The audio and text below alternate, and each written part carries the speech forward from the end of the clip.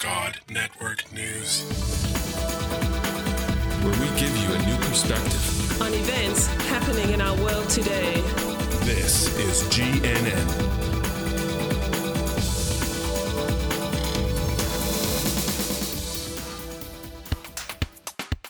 This is God Network News, episode 66. Welcome, GNN fans, to another episode of God Network News, the podcast that tells you what God's doing around the world. Not what CNN tells you, but what GNN tells you is going on in the world. If you're tired of listening to all of that crisis network news and you want to hear what God's doing, well, give us a listen.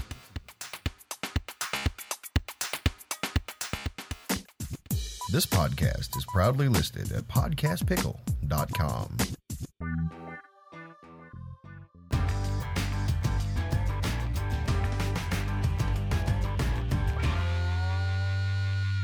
In this episode of God Network News, that's GNN, not CNN, Crisis Network News, but God Network News, we are really excited to bring you 5 incredible testimonies that we gathered when interviewing 5 different missionaries working with unreached Muslim groups around the world, different places in the world, which we cannot share for security reasons.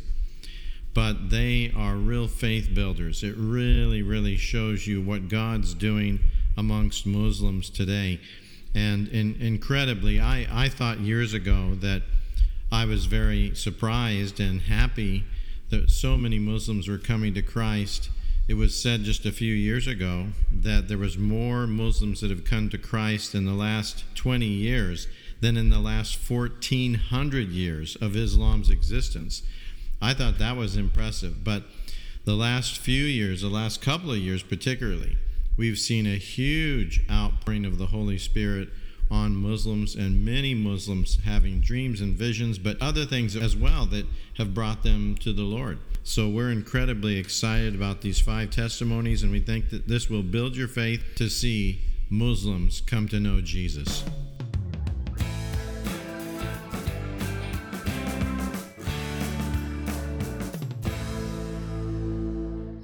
We love telling stories in the Middle East because it's a very oral culture. So let me tell you a story about storytelling. We have a set of stories that we like to tell that lead to Jesus, that help our Muslim friends understand him. And one day, I used to teach in an English center, and Easter was coming. So we deliberately put up an announcement in every classroom that the center will be closed for the Feast of the Resurrection, because we wanted students to inquire what it was. So sure enough, I was finished with class that day. I was exhausted, had my bag on my shoulder. I was just making a beeline for the door to get home. I was so tired. And one of these students comes up to me. He's probably 19, 20 years old, Habib. And he goes, "Miss, what's this about the Feast of the Resurrection?" And I was like, "Oh, that's when we celebrate the holiday when Jesus rose from the dead." And then I was ready to leave again. And he's like, "Well, I don't really understand that. I sure would like to know more about that." And I was like, I'm going to have to stop or God's going to judge me. And so I stopped and I said, "Well, Habib, if I tell you just the story of Jesus rising from the dead, you're not going to understand. But if you have a little bit of time, I can start and tell you several stories that will help you understand why we celebrate this feast." And I go, "Do you have time?" He goes, "I have all the time in the world." So I said, "Okay, glad you do."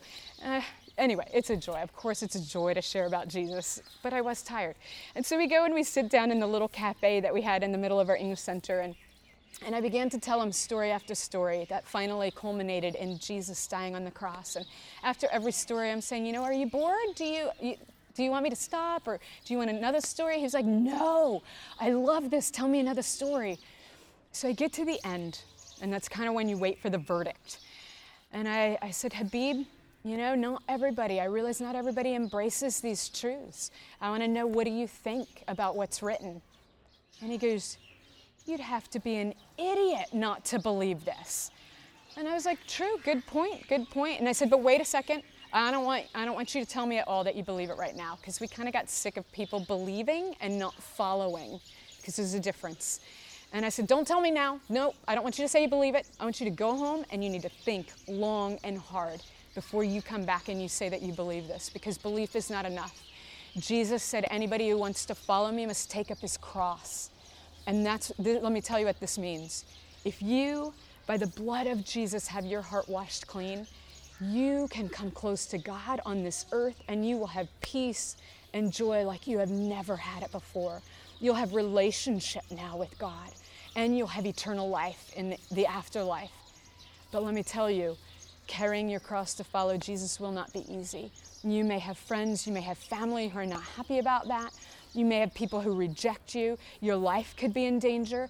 Besides all that, you have to kill your flesh and what you want for your life to follow Jesus and what he wants for your life. So I don't want to hear you tell me right now that you're ready for that until you've thought long and hard. And when you come back, if you want to accept that challenge, you can tell me. Second challenge for you is if you decide to follow, you're going to want to follow with other people. And so I can connect you to some people like you, other Muslims who have said, yes, I want to follow this Jesus because this is the way that I can come close to God. And I can introduce you to them so that you can grow and read from the heavenly books and find out more about Jesus. And I said, 2 challenges, don't tell me until after the feast. So sure enough, Easter came and went, and we went back a few days later, and he hunted me down in the English Center. And he said, Miss, I want you to know that I thought about your challenges, and I didn't just think about them, I thought hard about them, he said. He was so cute. And I said, well, what'd you decide?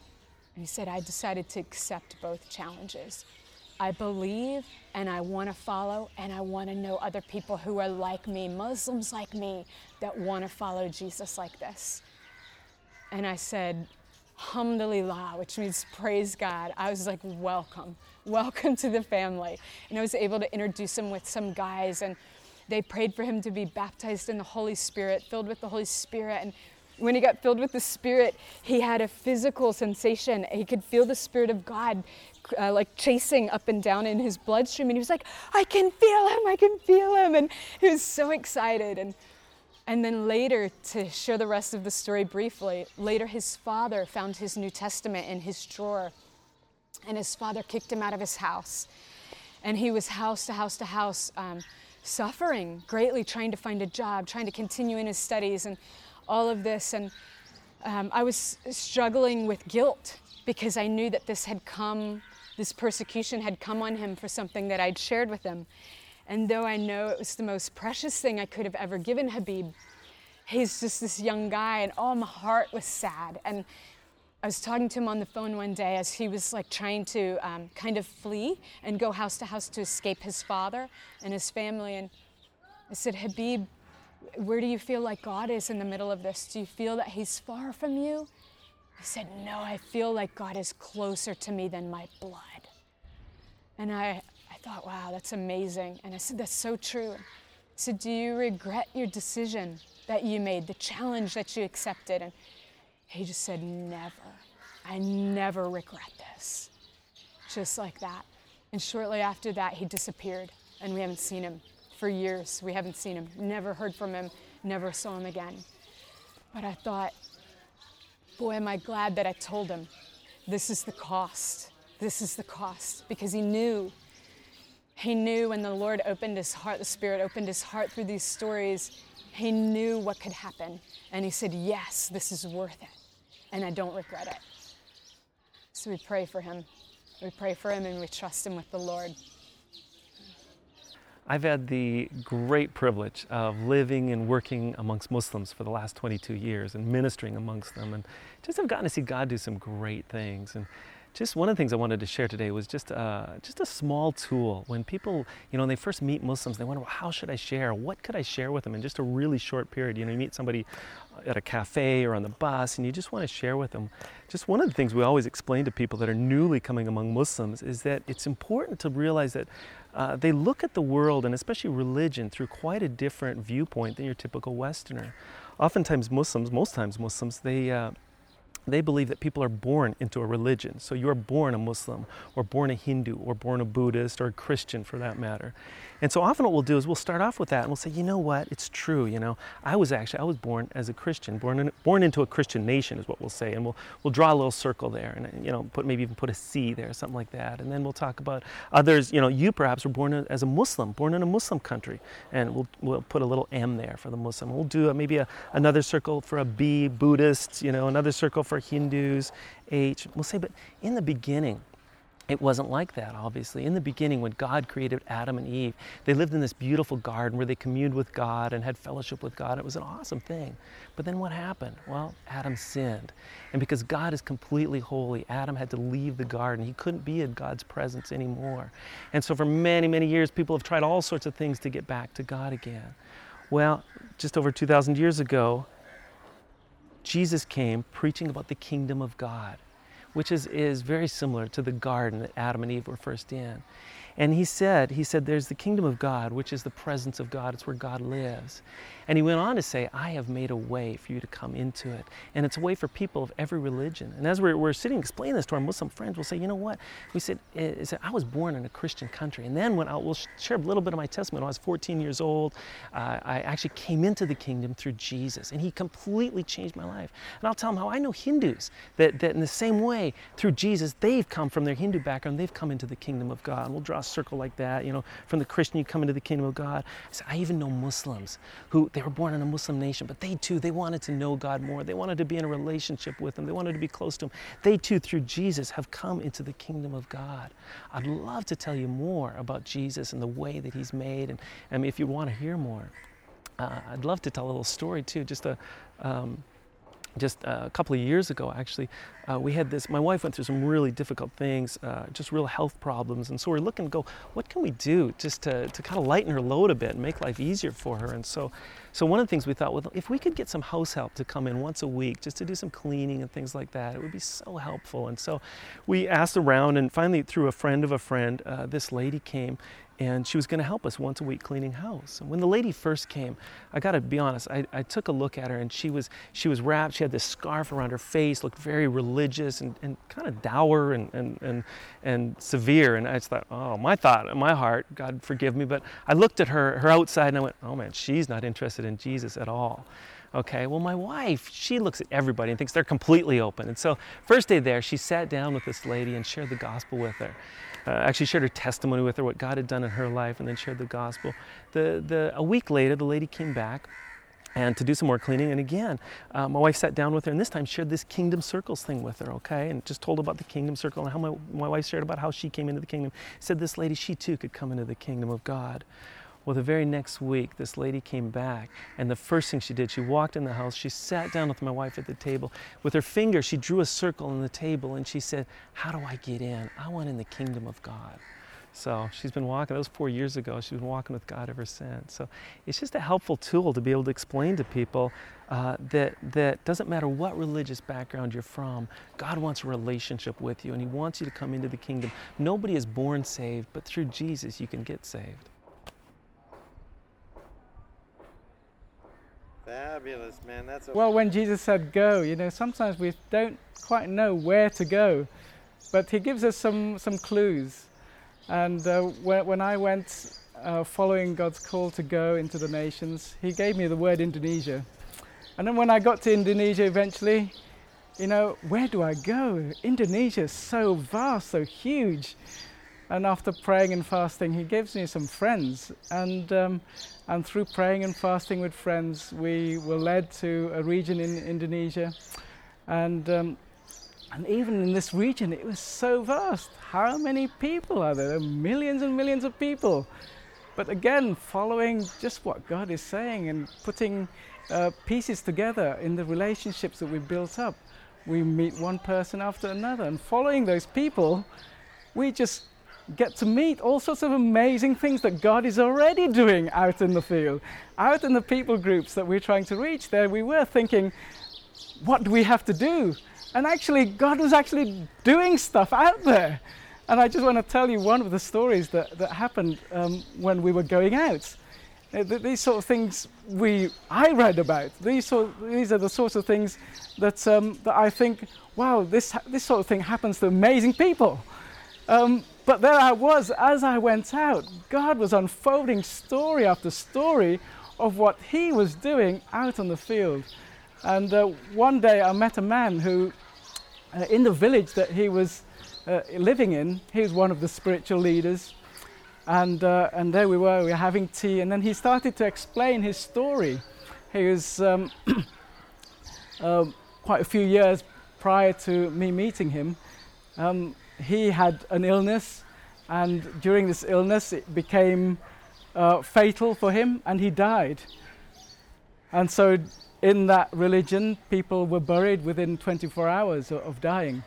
And so the whole village came to bury him. And during the ceremony, he came back to life. It was, wow, this was not one person witnessing that this man came back to life, but practically the whole village. And so they questioned him, what happened? What happened? How come you came back to life? This man had died for over 2 hours. So people know that he's died. Anyway, he couldn't explain. All he could explain was, well, when I died, I went up in my spirit state, and then someone met him along this path. And this person told him, go back, your time isn't up. And so that's why he came back, because the man told him to come back.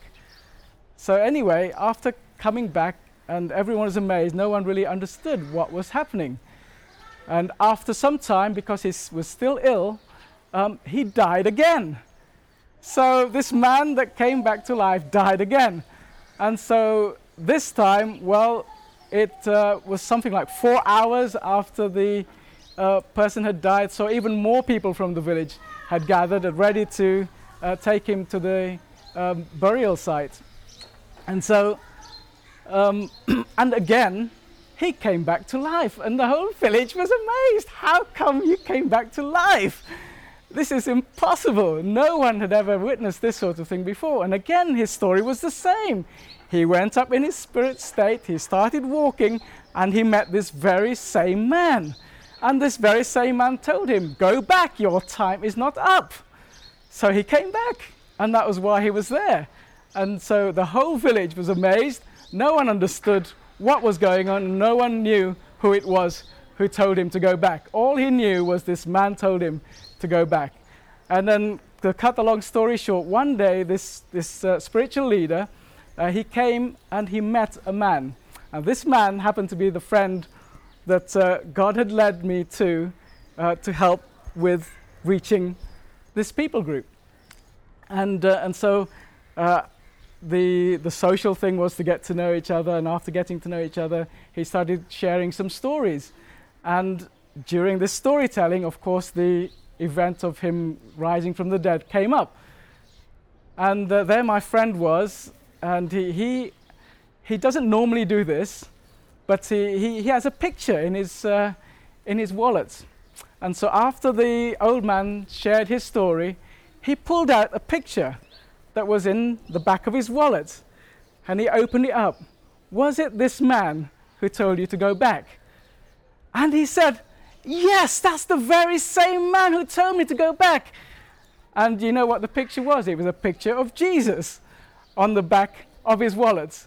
And of all the pictures of Jesus that there are, and all the different paintings, it was the very same image that he saw on the back of that man's wallet as the man who told him to go back. And that was the opening for the gospel in that particular village. And so this was a miraculous event, but God allowed us to be a part of it in helping share the gospel in his particular village. And even though that old man is still not 100% well, he's still a spiritual leader, but now he's also a follower of Jesus. God is doing some amazing things amongst Muslims, and I'd just love to tell you a story about a lady that got saved just last week.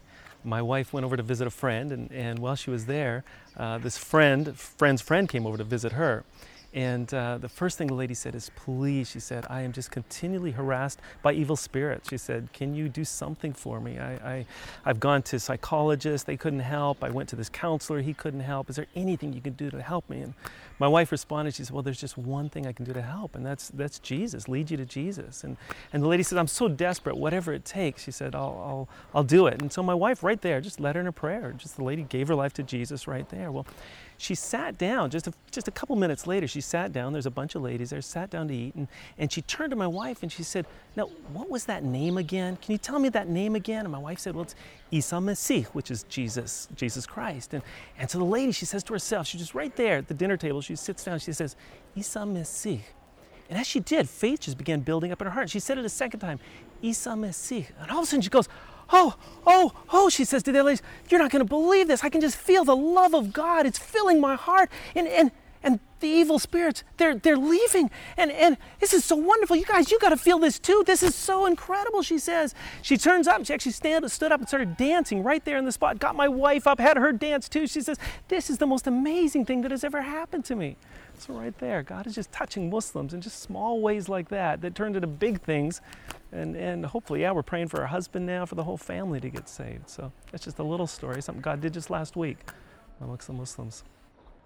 Yeah, so I've been working in missions for 20 years and been in a lot of nations, many Muslim nations. And just recently, I went on a trip to Saudi Arabia and saw some amazing things. Actually met some people who love Jesus. And so what happened is I had a friend and we wanted to go into Saudi, and we had difficulty getting the visa, and so I ended up sending my passport in to the Saudi embassy, and they said they wouldn't be able to give me a visa, and so we weren't sure what we were going to do. And this friend of mine remembered that he had a contact. You know, one of those things, I have a friend who has a friend. Well, his friend had a friend in this city in Saudi that just so happened we wanted to go to. So he sent his friend a note, and he said, sure, I'll help you out. And it wasn't too long after that I got a letter in the mail, an invitation letter. So I sent it in with my passport to the Saudi embassy, and no problem. They gave me the visa, and so we ended up meeting in Dubai, and we flew in to this city in Saudi Arabia. Just a couple days before we flew in, my friend had received an email from the office of this man who had sent us the invitation letter saying somebody would be at the airport to pick us up. And we were surprised at that because we had no relationship, had never heard of this man or met him before. But sure enough, we got to the airport, and there was a man there to pick us up and took us to the hotel. On the way to the hotel, he said that this Saudi person, who is a very, very influential man in Saudi Arabia, and actually very influential in the relationships between the West and the East, one of the most influential people in the world, actually. We found out on our way to the hotel that he was going to come and visit us in the lobby of our hotel, so we were surprised, to say the least. So we got down there, it was about 7 o'clock in the evening when he was to come, and so we were sitting in the lobby not sure what to expect, and we see this man walk in, and he walks right up to us because we're the only Americans, obviously. So he knew who we were. So he walked up, and we started just to talk, just to get to know each other. And he asked a question. He said, why did you guys come to Saudi Arabia? And the friend who was with me said, well, we don't have an agenda. We came because we want to tell people about Jesus. And I wasn't sure if that was a good answer at the time. But anyway, so this Saudi guy kind of leans back in his chair there, sitting in this lobby, and he says, okay. He said, I am a Muslim follower of Jesus. Well, we didn't know what to do with that statement. I had never heard anything like that before. But he was very nice, and then he surprised us. He's getting ready to leave. He said, tomorrow I'll come and pick you up, and we can go swimming in the Red Sea. And again, this is a very influential, very wealthy man. We had no idea. None of this was planned ahead of time. And sure enough, he shows up the next day at 1:30 and picks us up, takes us out to his chalet on the Red Sea, and we go swimming and had a great time. It was in a development that was built by the Bin Laden family.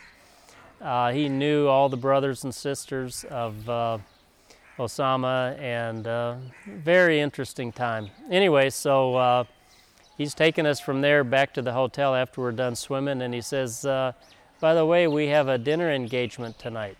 And we were really surprised because we had no idea.